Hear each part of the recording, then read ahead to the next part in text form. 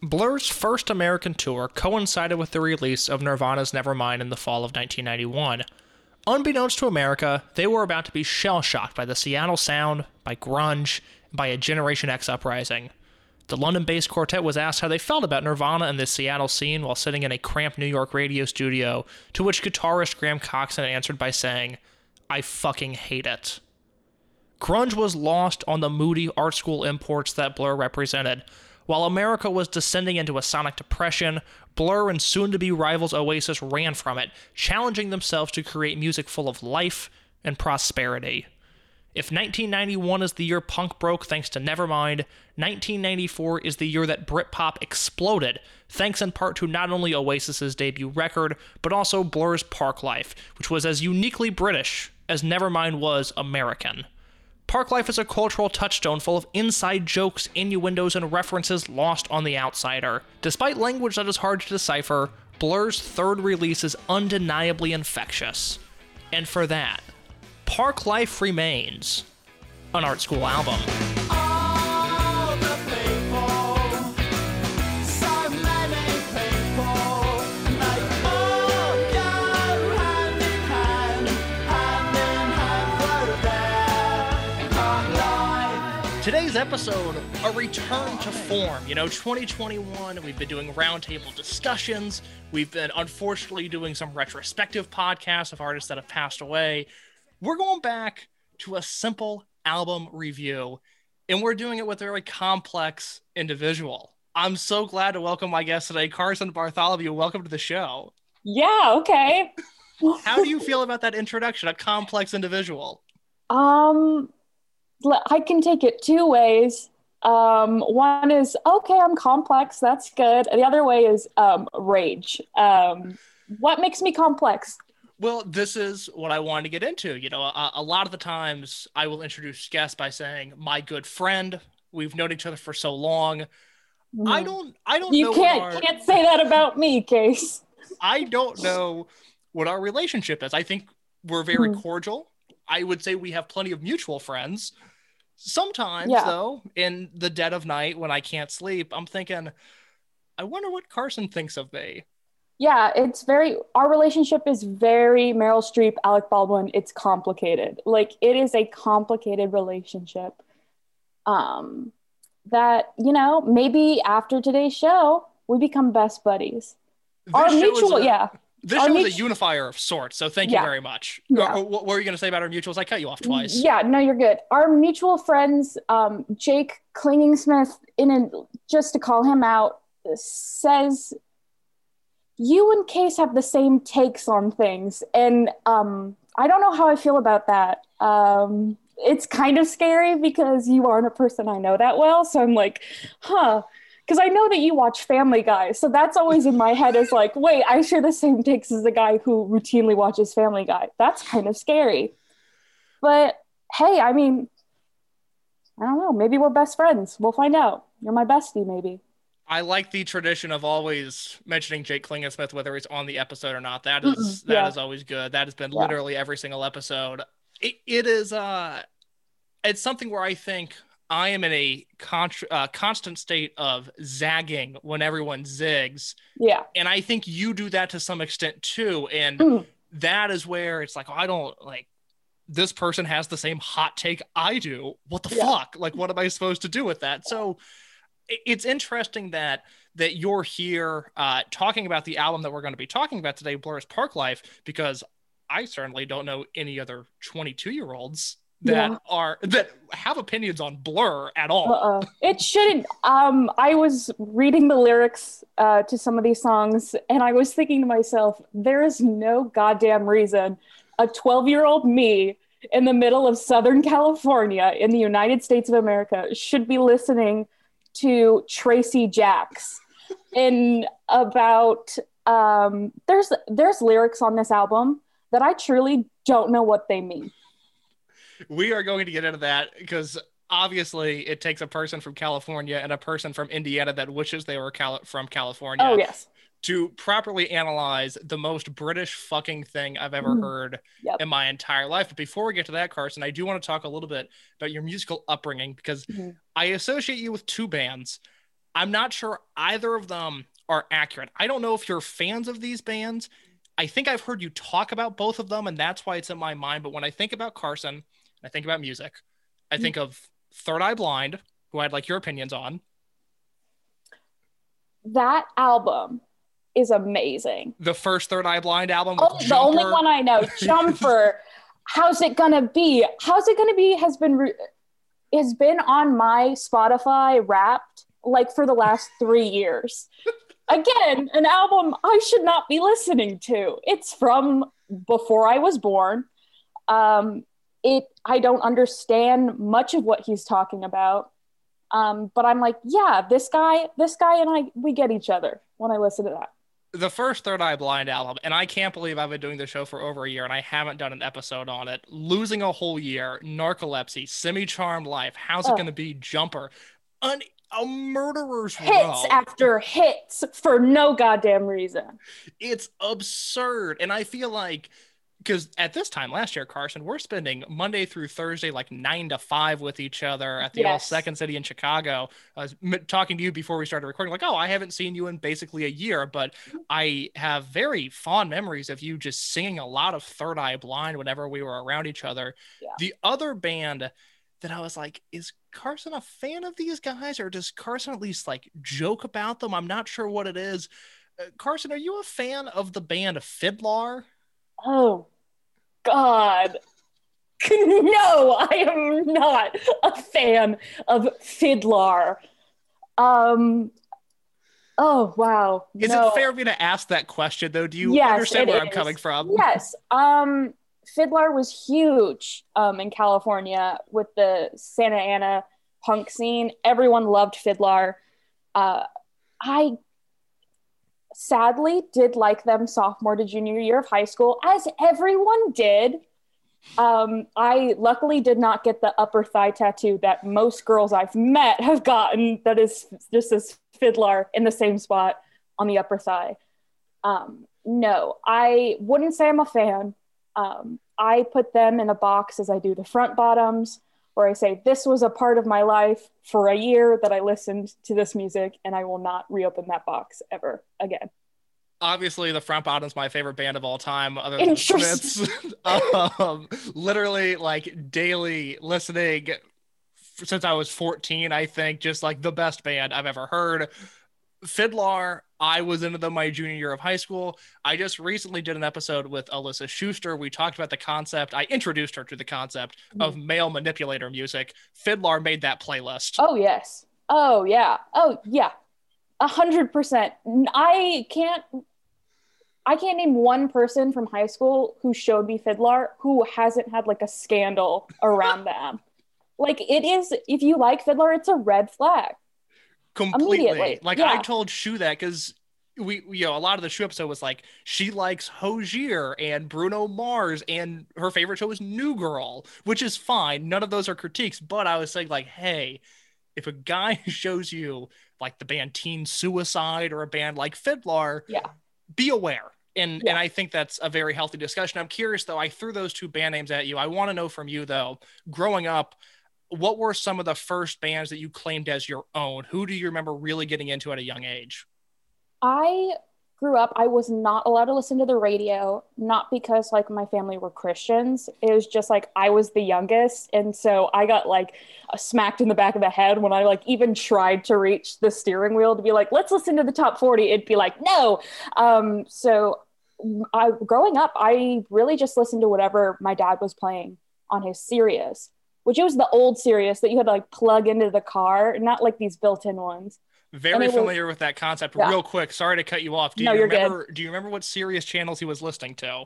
The Coffee House, the acoustic covers. So I found out Young the Giant from them. So kind of an epic win for me. Cough Syrup. I remember listening to that and staring out the window on the way to like middle school and being like, yeah, this is as good as it gets. Cough Syrup and My Body on that album. Not a bad output from Young the Giant. No, for Hitters, that was a great album. Album after that is pretty good. And then they disappeared from my life so quickly. Haven't listened to them since. I get fight or flight every time they come on because I'm immediately reminded of like 2013. which is a tough position for anybody to be in. I'm sorry you have to go through that. I Yeah. personally not familiar with what Young the Giant's doing now. After that, I didn't even Mhm. make it to the second album. After that first album, I was like, okay, I've had enough. This was Yeah, good, they're but I doing don't. their thing. Yeah. Yeah. But I don't need. So you were listening to your dad's Sirius XM, Young the Giant, Third Eye Blind, Yes. little bit down the road, Fiddler. What else is in your rotation? Oh, I remember there were two CDs in my car. My car did not have radio, so I had to listen to my sister's CD collection. And I remember I wore out the Pretty Reckless's album.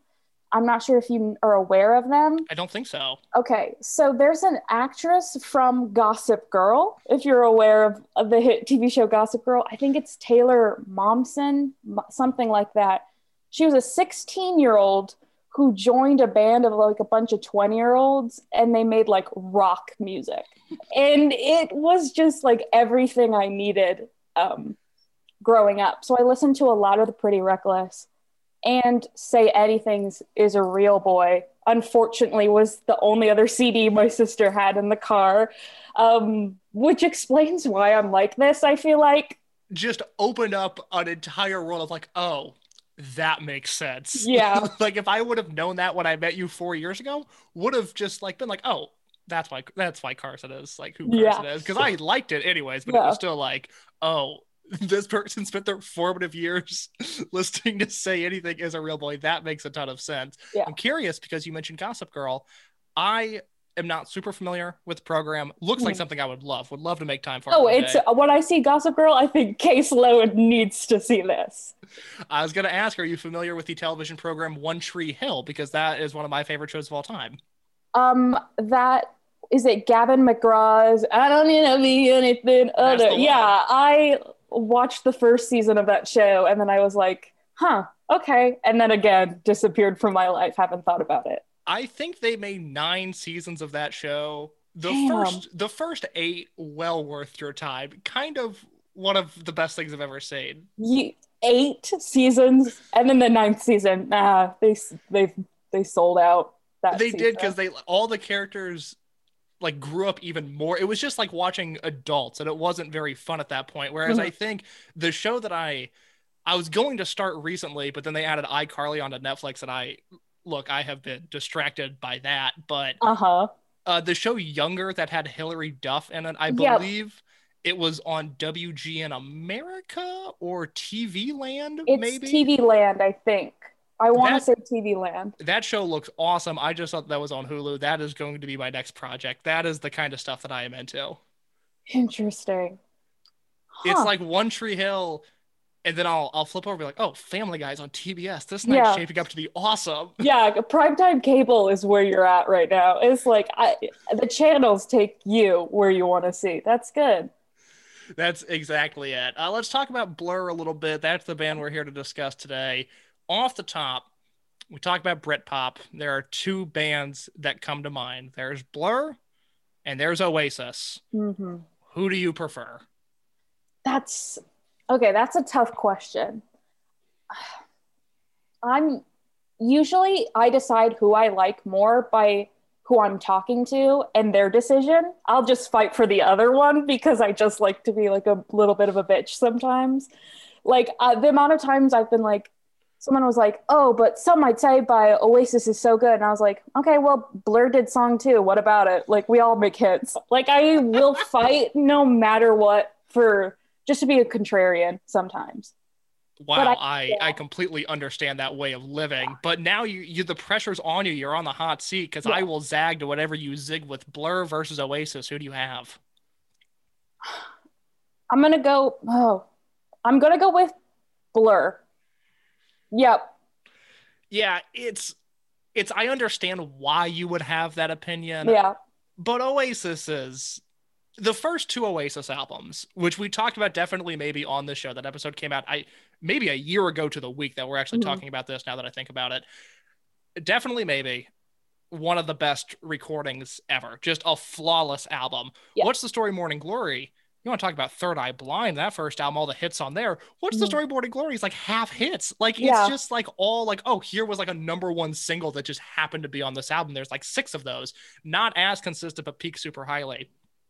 I understand to an extent why people are annoyed by Oasis. I am sick of Wonderwall being a punchline though, because Wonderwall is just it's one of the best songs of all time. It's just a good song. I don't know if I missed the joke, if I wasn't in college in the early 2000s where people were breaking out guitars and singing Wonderwall. I guess I missed that era, but to me, this is just the good song that they play, like when they play all the hits. Like any hits ever, a Wonderwall is there. It's as good of a pop song as I've ever heard. And we're 4 years deep into college now. Mm-hmm. I don't think I've been around somebody that's busted out a guitar at a party ever. Now, I think you get out more than I do, but I don't see a lot of guitar dudes in the wild. I lived in the Dwight, like a dorm, freshman year, and that was the only time I ever saw somebody with a guitar, and they got ridiculed to a certain, like, I felt bad for him. I think he played a cover of the Arctic Monkeys, and he just got laughed out of the room. That's crazy. I mean, as a fellow Columbia College Chicago student, I was living in 731 South Plymouth my freshman year. Okay. I lived there my sophomore year. My sophomore year too, I chose to live there another year. I was like, and if they had kept it open, I would have lived there my junior year as well. I was like, I don't ever need to move out of this place. They have exactly what I'm looking for. But the Dwight freshman year, I was only in that building a few times, and I feel like everyone that lived in the Dwight their freshman year, just by life circumstances, had a drastically different college experience than I did, because that building seems insane to me. It was pretty crazy. I remember a stranger came over to my apartment once, knocked on the door, sat on my couch, and told me that there was a ghost in the Dwight that fed off of our angst. Which is accurate. If there's a place to feed off of angst, it's a Columbia dorm. Yes. And I remember being like, that was a regular thing. People would just knock on your door, come sit down, tell you a story. Which, looking back on it, amazing experience. But yeah, the Plymouth, I never heard of anybody, let's go to the Plymouth to hang out. That was never a saying I heard. It was great. It was like living alone in a dorm at times. There was just, you never heard anybody, you never saw anybody. It was a great experience. And my freshman year of college, I mean, that was the height of whatever Morrissey has done musically. Let's relax. We're going to separate the art from the artist. Whatever Morrissey has done musically. I didn't say a thing. So let's relax. It's the greatest thing of all time. And I, still feel that way mostly, but I was like, oh, let me get into Echo and the Bunnymen. Let me get into some of The Cure. Let me get into this next wave of Blur and Oasis. And I remember the summer going into my sophomore year of college, just being heavy into Britpop. That is exactly what I wanted at the time. I went to Los Angeles that summer while I was in LA, went to Amoeba Hollywood, got Blur's Park Life at Amoeba Hollywood. That's crazy. Yes, it's crazy to be in there and go I'm going to get a Blur record today. Yeah. You had to blow off dust off of those bad boys. Yeah. But they're Blur is a band that I have very warm memories of. I'm curious because you said you were 12 listening to this band. Do you remember what your entry point into Blur was? It was 100% the music videos.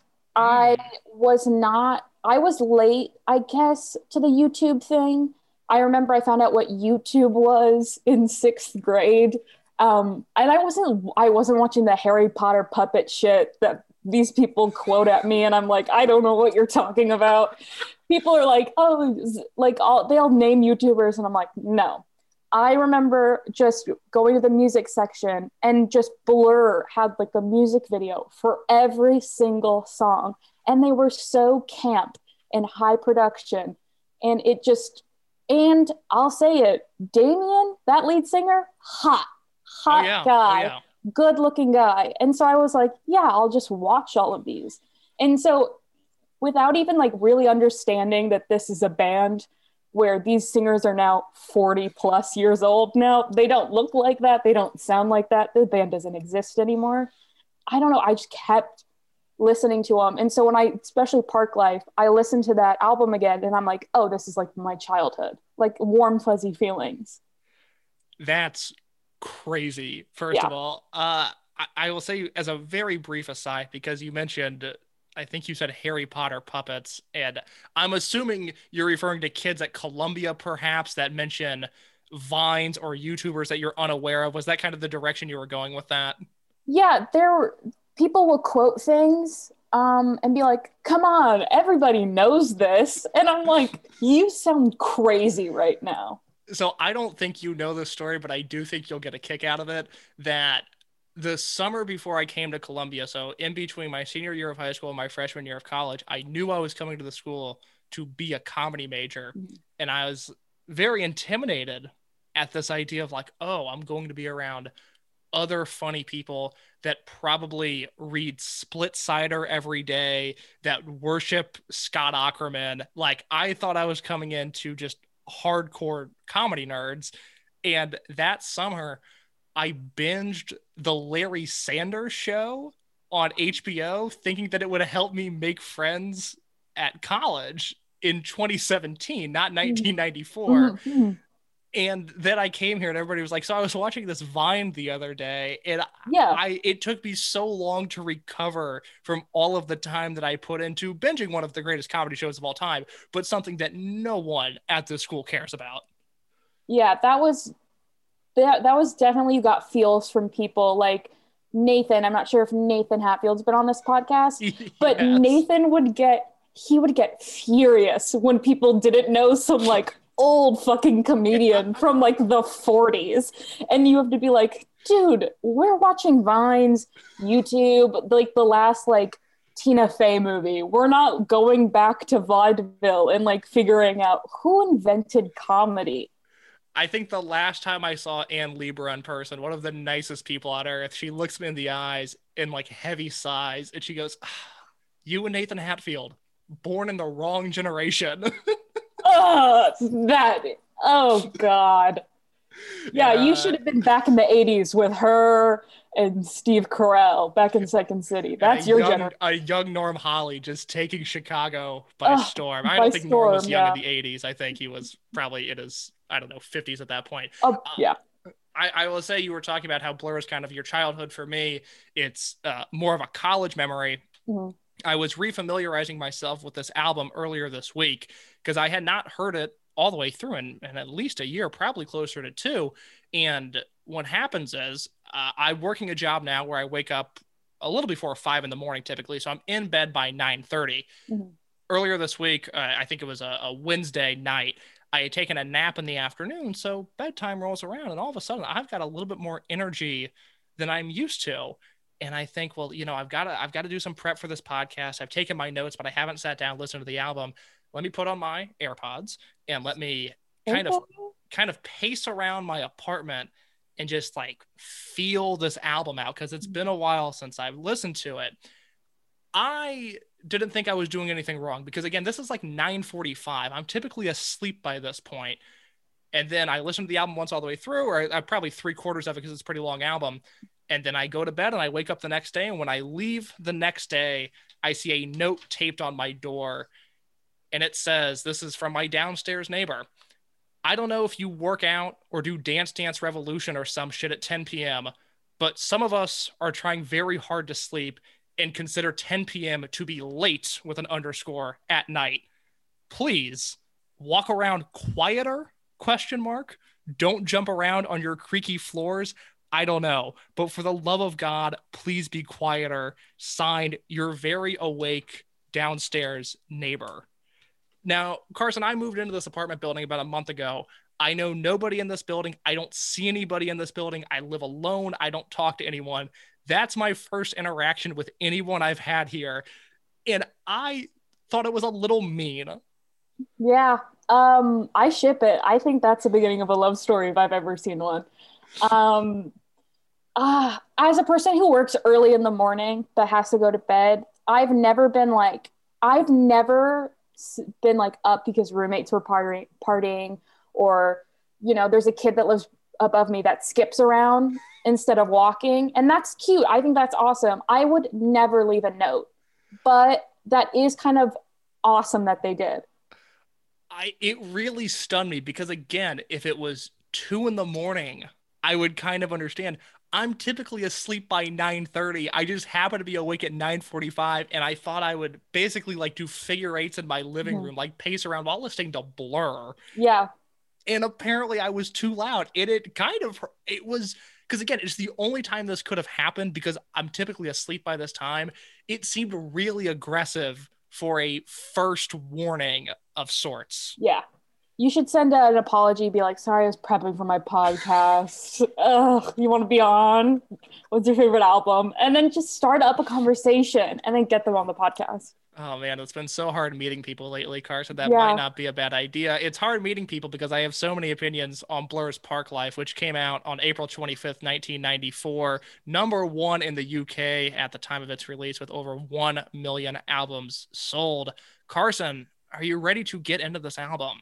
So ready. Let's do it. And let's start with the singles. There were 5 of them that were released around the world. Tracy Jacks was a single in the United States, but we'll table that discussion for just a second. The 5 singles being Girls and Boys, To the End, Park Life, End of a Century, and This Is a Low. The record starts with the first single, which is Girls and Boys. Looking for girls who are boys, who like boys, who do girls, who do boys like their girls, who do girls like their boys. Always should be someone you really love. Oh my God, what an introduction to this album. I will say up top, as much as I love Park Life, what an annoying album. And Girls and Boys is the start of that annoyance. I think you should take that back right now. This song is so good. How is this I think this song is amazing. One, bisexual anthem immediately. It's just good. Why do you hate it? Why do you think it's annoying? I do not hate it. I think it is a very good song, and I like listening to it, but it is objectionably, is that the word I'm looking for? Objectively, that's the word I'm looking for. Yeah, that's good, that one. It is this in-your-face techno beat with this really loud drum behind it. The chorus is absurd, but it fits the theme of the song of this summer fling, romantic escapades with no specific partner throughout an entire summer vacation. I love the idea of it. I support it. COVID negative, sex positive. That's the way I live my life. But I can't listen to this song just like in general, because I run across that with like hardcore bands I like. For the most part, that's the music I prefer listening to. That's what I like. Every once in a while, though, I'll catch a scream in my ear and I'm like, you know what? I can't do this right now. Not in the mood for it. Girls and Boys of a similar nature. I have to choose to put this song on. It can't catch me by surprise. Oh, this is like on every playlist I think I have. I love this song. I like the almost put upon Cockney accent that Damon Albarn is forcing you to listen to. I love the rhyme is barely in this song. I think the lyrics are good. It's just very Blur. Like when I think of Blur, I think of boys or girls and boys. It's just nonsense. It's just so good, and it's about sex, and it's about youth, and it's about growing up in Britain and all of these like things that they're going through about being sex positive. I love it. I think it's great. And I think you just hate sex. Yeah, I can't argue that, unfortunately. I know in the dichotomy of Blur versus Oasis, Blur were considered to be these art school prep kids from London, where Oasis were the working class boys from Manchester. And I've heard both Noel and Liam make fun of this song viciously. And it kind of, like, when they do that, it's like, no, I agree with them. Like this, like, I don't want to admit that I like this song, but I do like this song. But it is certainly different than anything that was found on Definitely Maybe, which came out the same year, and much different than anything really that would be on Blur's next album. And What's the Story, Morning Glory is just walls and walls of guitars. There's nothing that sounds like this really in the Britpop canon. Whereas I think a song like End of a Century, which was the next single, familiar tones, kind of reminded me a little bit of like a Smiths song, but instead of this isolation and dread and let me die alone that I think the Smiths would kind of lean into, it was very much this youthful, like, the world is burning, let's celebrate together type of thing that I got from it, which was a unique spin to take on what I thought was one of the best songs on the album. That song, I have to be honest, that's the one I skip. Really? Yeah, yeah. I hate the sound that he does in that song, which plays every album. He does this voice. Damien does the voice where he's like, and it's like, shut up. It's just, I think the lyrics are really good.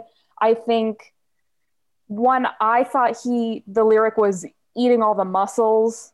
It is not. It's about ants eating up all the morsels. So again, listening to this as a kid, got a different vibe from the song. But I mean, I do think this captures that era of the 90s of it is almost the end of the century. And there's a bunch of kids who are looking around and hate everything that they're seeing.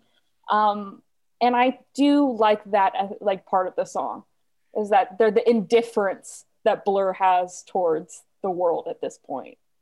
We obviously weren't around at this time period because we're very young and we're ready to take over the world. But, we've been living in these times in America, as people say, in this climate.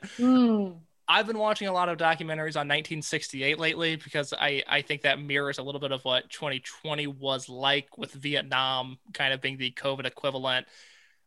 How are you feeling about the world in general? Are you an optimistic person, pessimistic? Where are we at on a day-to-day basis? How are you getting through it? I just think delusion is the best lifestyle to be living at this point. My roommate had people over yesterday for like the first time, like people I haven't met before. And I physically did not know how to interact. I was just like, no, I'd rather just make up a story in my head and talk to myself than have to, be on for the first time in a year. So it was crazy. Yeah, I think delusion is the best thing. I guess that is optimistic. I'm just writing it out right now. Just do whatever you have to do to get through it. Carson, I know you're a frontline worker, not at the front. You're an essential worker. Yeah, I'm an essential worker. I'm not a frontline worker. There's a huge difference. Have you gotten your COVID vaccine yet? I have not. I don't know where I go to sign up. Two, my boss is like, they're all full. Like all the signups are full. So I took his word for it, and I'm just hanging out. It's pretty epic that Illinois has the worst vaccine rollout in the 50 states. Even like fucking South Carolina is like, no, like we've got a system. Like there's a headache to it, but it's cool. Like we're doing. Illinois is like, hey, this caught us by surprise. Yeah, I think they just threw out a box at a CVS in like Albany Park, and that's like where you get the vaccines, I'm assuming, because I do not know one person who's gotten it. And all my friends are like essential workers, and none of us have the vaccine. I do like that as my job as a radio producer, I've been told when the next phase of vaccines open up, I am eligible for the vaccine as a broadcaster. That's insane. Were they going to get COVID through your mic? Yes, exactly. Well, I can finally go back into the office, which I miss. Carson, let's talk about the title track. Let's talk about Park Life. Yes. Another one of those songs that I have to respect it because it's absurd. It's spoken word from actor comedian Phil Daniels, who I don't know if you know of an American equivalent. I'm not as well versed in British culture as I'd like to be. I kept on thinking, like, what if this song was with Larry the Cable Guy? Would that be the American equivalent of it? Like, I don't know, but it's one hell of a catchy song. Yeah, it's almost insane how catchy it is for just some British guy I've never heard of and never probably will, just saying lyrics and then the band going Park Life after. I enjoy this song, makes me feel warm inside. I think the start of how we see Blur be very judgmental towards like the world around them. This is a song just about the writer going into a park walking around and just like hating what he sees. All these stupid little bitches in the park got nothing going on. So I give him ups for that. The lyrics spoken word, morning soup. To this day, don't know what that means. If British people eat soup in the morning, go off. Do you know what this morning soup is? No, I don't know any of the British stuff they're talking about on this album because to drop back to the Smiths, like very British band, but they had this very inviting way of being like, here, let's learn about British culture. Here it is an assault. It's like British inside jokes throughout the album, and I don't have the resources to figure out what those inside jokes are. Yeah, it's very much, I think the biggest difference between Blur and Oasis is Oasis made music for British people that Americans and Europeans just happen to like. And then you have Blur, who's making music about British people. And I'm not in on the joke. I don't know what a Tracy Jacks is. Like, I'll say again, who is that, a guy's name? Is that a place? I don't know.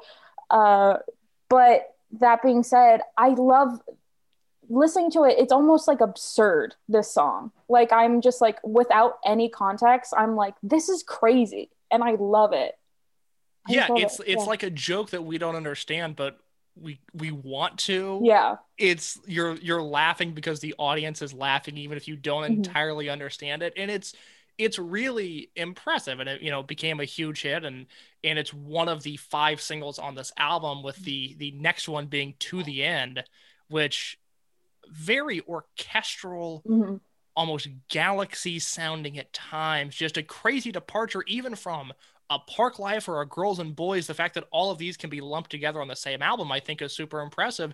And another one of those very pretty Blur songs, which I think they do very well. They have their fun songs, they have their pretty songs. This is definitely in the pretty category. Yeah, I think Damien Albarn can really sound good when he wants to, and can sound fucking terrible when he wants to, which is so you're able to hear that on this album. To the End is on that. I feel like it's like separated, like after like that Debt Collector, which is in the middle of the album. The second half of the album, I think, is much more like, I don't know, it's about like youth, and it's about like growing up and being like young in the mid 90s. And this song to me is just, it's like almost, it's so sad. It's about heartbreak and like collapsing in love. I love that lyric. Also, they have the Stereo Lab girl on this track, and she's just saying sentences. Carson, what a perfect way of describing so much stuff. You hit a few different points there, because the second half of this album, I didn't remember it being as tragic as it was, with a lot of slow songs, which just from the way the album begins, like, you wouldn't really anticipate that. But then also, it is such a good young person album of maybe you're coming up on graduation, feeling a little bit existential, maybe you're coming into college, and who knows what that is like in the era of COVID. So happy I'm not a freshman in college right now, because it seems like it would be impossible. But oh my God, this record is such a great young person record. And the final single that I want to talk about before we kind of get into the nitty gritty of this album, some of the deep cuts, This Is a Low, which is really the last, I think, real song on this album. And it follows the same path. It's another horrifically sad song that feels very climactic and feels like a conclusion. I thought it was a very strong way to end this album. Yeah. One of those songs also where it's got a lot of dimensions that I think we don't understand, because we're Americans from a different like century, listening to this album, and it's got that 60s return that they had really heavy in their first album. And it's kind of more, it is really slow and terrible, and you're listening to it and you're like, Jesus Christ, dude, like, take a break if you feel this way. But then it's also kind of upbeat, so you're like, okay, let's have some more fun.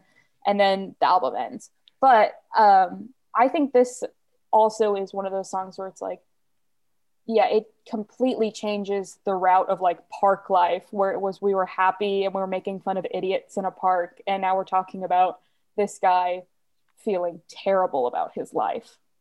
Very interesting that you compared this to like a song on the first Blur record because I have never been able to get into that album. Mm.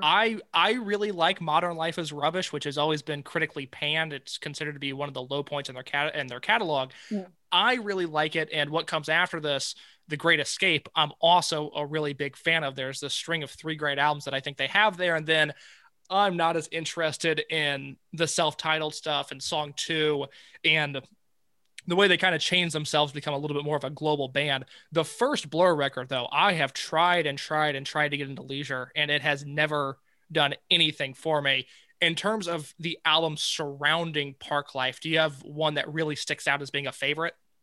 I would say The Great Escape was the one that I listened to first. I don't think I fully listened to Park Life other than like watching music videos on YouTube. The Great Escape, my favorite Blur songs on that album, which is Charmless Man, which is, I think, the most fun Blur song I think that's out there, because it's just making fun of more British people because they're such a fucking judgmental band. Um, but I think that album, it it sucks because that one's always compared to What's the Story, Morning Glory, because why not put out albums the same year just to fuck with each other? Yes, But with yeah. lead singles on the same day with Country House, and I think it was Some Might Say was I think the no, Oasis it single. wasn't. It was some like bullshit song no one like really cared about. It was like Roll With Me or It Roll was It Roll Out. With It. It was Roll Yeah. With It. Oh my God, Carson one-upping me on I Oasis know, I'm trivia. sorry. No, because there's a Noel Gallagher who's like, he was like, oh, if you really wanted to see competition, it should be Country House and Some Might Say or something like that. And we're like, dude, take the L. You didn't sell as much, spiteful old men.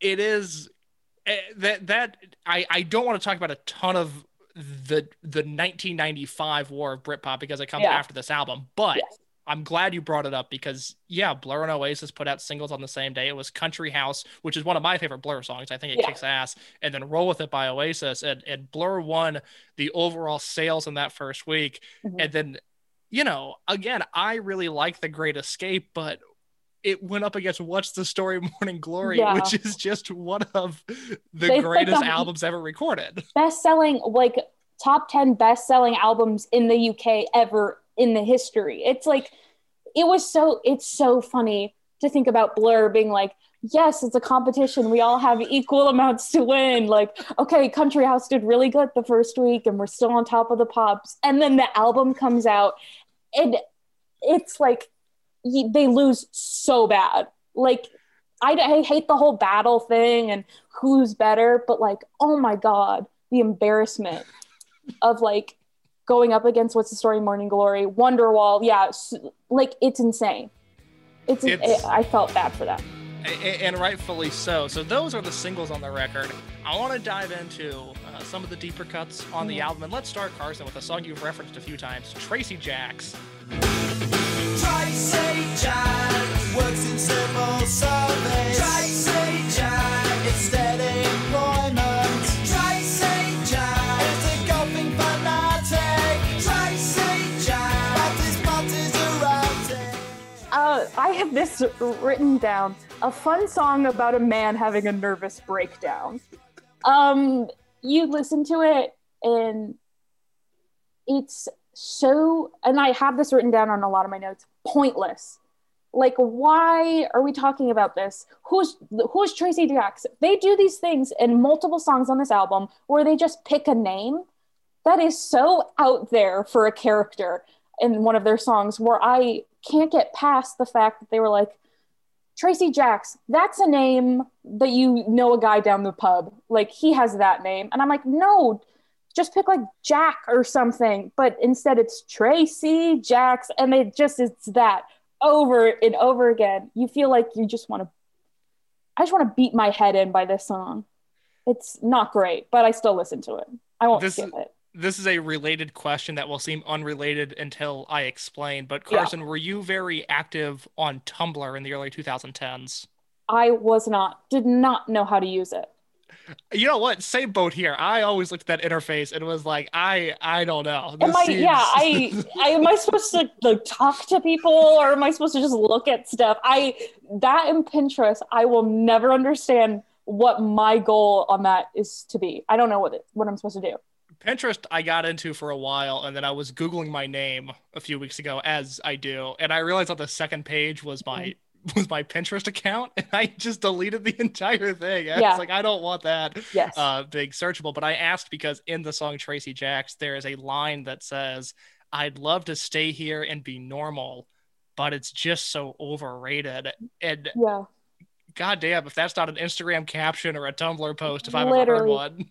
It is very like the term overrated. I am just like rolling my eyes out of like life is overrated. This is overrated. And it's just this guy, he like in the song, he undresses and he goes crazy and he goes naked. I was like, this is like the 90s.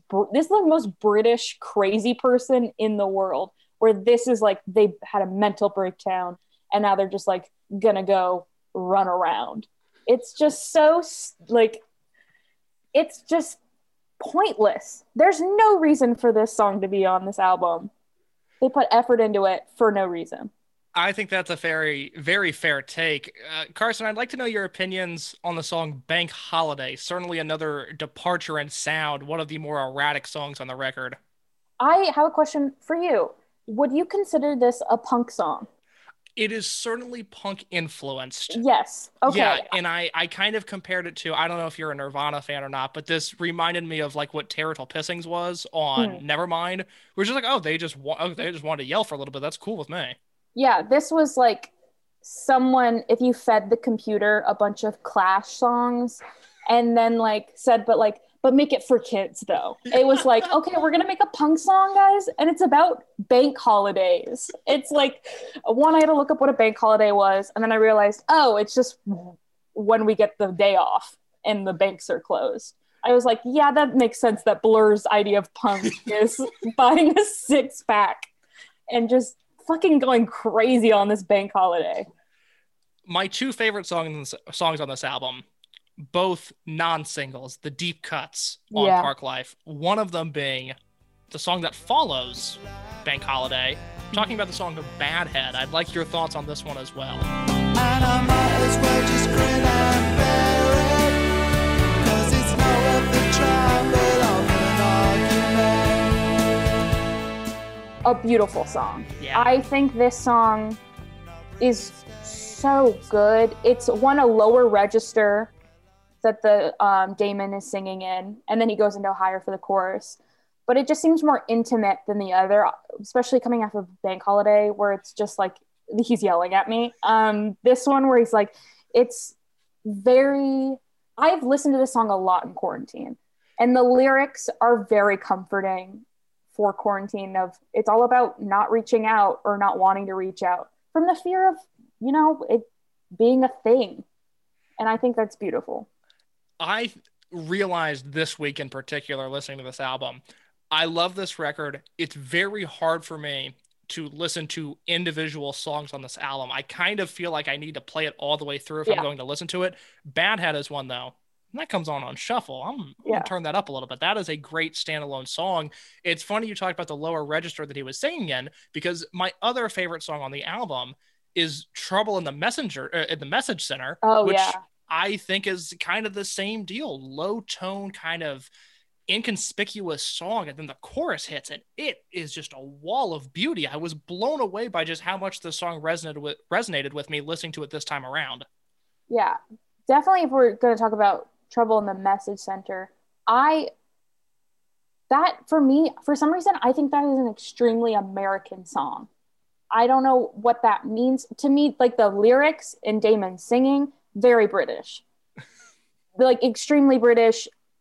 But like I don't know if you know the band Squeeze. I do know the band Squeeze. Yes, it is very squeezy. The sound, the way they sound, very squeezy in this song. But like the guitar and just I don't know, like the bass line in it, I'm like, yeah, this is like a Letters to Cleo song. Like it is very American to me, And then he sings and it's like, oh yes, very British. And the ooh la las, which is throughout this album, if they don't have lyrics, they just go la la la la la, which is great, you know.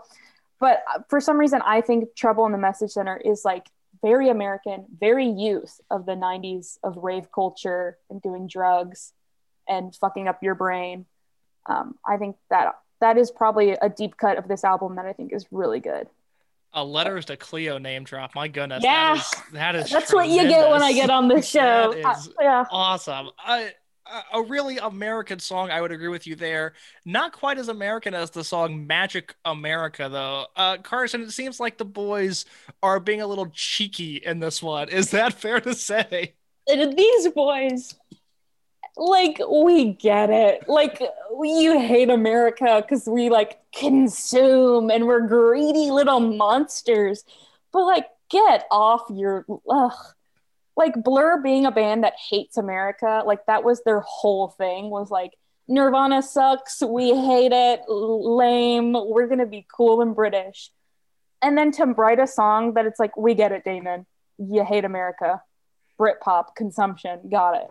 It's crazy because I've never been, like, incredibly patriotic. I love when the World Baseball Classic happens. I love cheering for Team America. That's like the time where it's like, yeah, this country. But I've never been like fired up about it. But listening to Magic America, I'm like, yo, what the fuck? like literally, what did we do?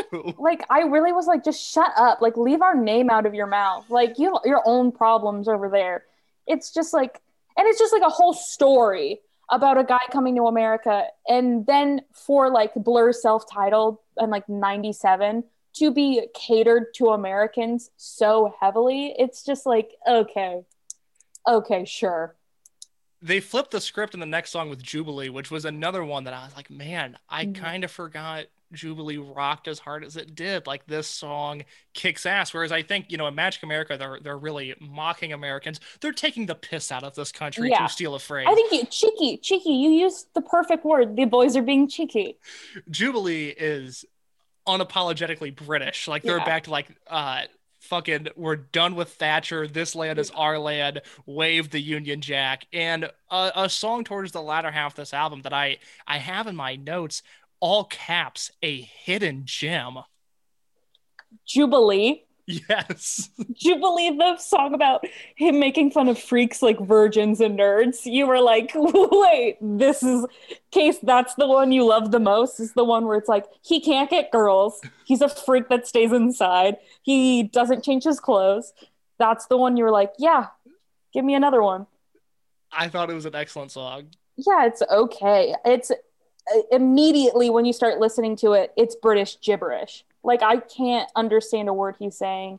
And again, is Jubilee the guy's name? Is this like a Tracy Jack scenario where I'm supposed to know this guy who's like lives in a house or something down the road? Lives in a house in a very big house by the country. It's a predecessor of what was to come. Carson, we're almost done with this album. There's a few other things that I wanted to mention real quick here. Some other songs that we didn't talk about. The Debt Collector, which was an instrumental. Far Out, which do you have any quick opinions on Far Out? Because it's a song that I thought was a waste of time. I'm never really a big fan of bands who change the singer for like an album. The band Heart did it. They like gave the sister a song. They were like, sing a song on this album. It's like the Ringo Starr effect where they're like, you get one song, Ringo, and that's it.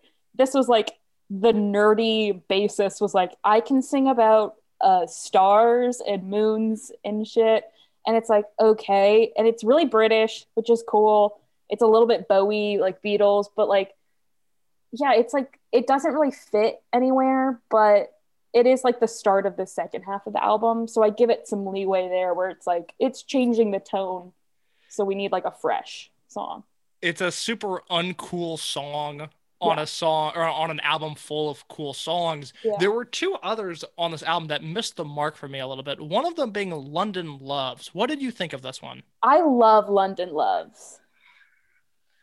This is like another girls and boys scenario where I'm confused why you don't like this song. It's about capitalism. It's about consuming and materialism. It's got good guitar. They let the guitar player actually play something in this song. I thought it sounded like a parody of a Britpop song. It was like if Yeah. after Weekend Update, it was like, okay, Bill Hader and Fred Armisen want to do this thing. Like Yeah. they would just write a song called London Loves, and this is what it would be about. I thought it was a rare miss in the Britpop catalog because I typically just, I like everything from this time period. Not a fan of London Loves. And the other one that I was just not feeling this time around, a song that I realize is incredibly important to the Blur fan base, one that they've always championed, but one that didn't do a ton for me was Clover Over Dover, a very sad song about contemplating suicide. Am I off base here in finding, in the pretty Blur songs that we talked about earlier? I thought this was kind of the weakest of the pretty Blur songs. Yeah, it is. It feels like they had Bad Head and then wanted to make another pretty soothing song. That being, yeah, well, I can't even like, I like the harpsichord. I think that's awesome. They use a lot of like trumpets and shit in this album. So I thought the harpsichord was a fun break from all the air instruments. It is a song about suicide, but then it's also kind of horny. So I was like, I don't think I understood where they were going because it was like, and this is like a thing like guys write this song over and over again where it's like, I want to kill myself, but I also want to sleep with you really bad. So if you let me sleep with you, I will kill myself after anyways. Like, it's like, calm down. It's just. I completely understood the messaging of this song. I was on board with the lyrical yeah, content. it seems like something you'd be good. Yeah. Yeah, it's very like, it is very the Smiths-esque, like, I am really sad, but I also, sex is weird. And that's crazy. Like, to me, the Smiths is always like, I hate myself, but like, also the ladies. That's what the Smiths are to me, and that's what this song was. I'm very glad you recognize that because I get very annoyed when people talk about how sad the Smiths are. It's like, first of all, they're an angry band. They're also a very horny band, and I don't think they get enough credit for that. Like, the first song on their first album is Real Around the Fountain. 15 minutes with you, I wouldn't say no. You slapped me on the patio. Like, all of this just, like, crazy shit. And for so many years, people were like, oh, Morrissey's asexual. It's like, have you heard? Like, this dude wants it. Like, he wants it bad. And apparently people find him to be a freak because he is not getting laid. And that's, like, all of the songs. But, yeah, I got that from Clover Over Dover. Like, the lyrics aren't anything special. He rhymes Clover and Dover most of the song. So he's not like breaking any like, I don't know, barriers. Brains. Yeah, like he's literally he's brains. He's like, it's not like he's no Phoebe Bridgers when it comes to like poetic songwriting. It's I want to roll around in the clover, in Dover. Like it's just very much like, oh, okay, yeah. Carson, is there anything else on Parklife that I have neglected to mention? Anything else you want to bring up before we bring this episode to its fateful demise? No. All right. Britpop was a crazy, crazy time. And I really think that in the end, like Blur is the Britpop band. Like, I just don't see when people put Oasis, compare them. I think that they should live separately in their own worlds. And I think in the end, Damien Albarn from Blur won because that bitch, he made the Gorillaz, and that's crazy. It's pretty impressive. Something we did not talk about in this episode, but it is wild to think that like this guy, Clover Over Dover, Tracy Jacks motherfucker, went and literally made the Gorillaz with some other guy. It's insane to think about, but that is everything that happened after Parklife. As for this album, a 9.5 out of 10 from Pitchfork, a 9 out of 10 upon release from the NME, and a 4 out of 5 from the Rolling Stone. Carson, I only have one more question for you, and that is when it comes to Blur's Parklife, who needs to hear this album and why? I think people right now in quarantine is the best time to listen to this album. It's a very indoor album. It's an album to listen to when you're doing your dishes or you're just sitting eating breakfast. It is happy, even when it's sad. It really is self-reflective in some points that I think are really cool. And I really think it's not a hard listen. They're not saying anything. They're not breaking any brains or barriers, as I so greatly put it. But I just think you should listen to it because you should. An indoor album. What a great way of describing this work. This has been Blur's Parklife. Carson, before we get out of here, do you have anything to plug? Do you want people to find you on the internet? And if so, where? Let the people know. Yeah, you can find me at __ the stink on Instagram. I post stories. I do not post anything on my page. But you can find me there. That's all I need to plug. Well, I'm on both Twitter and Instagram at _CaseLow, CASELWE. The podcast itself, if you don't want updates on my life, but just want to know when the show comes out, look, it's every Thursday. You can rate, review, and subscribe on iTunes, and you can follow the account on Instagram at ArtSchoolAlbums. Carson Bartholomew, thank you so much for joining me as we have officially broken down Blur's Park Life.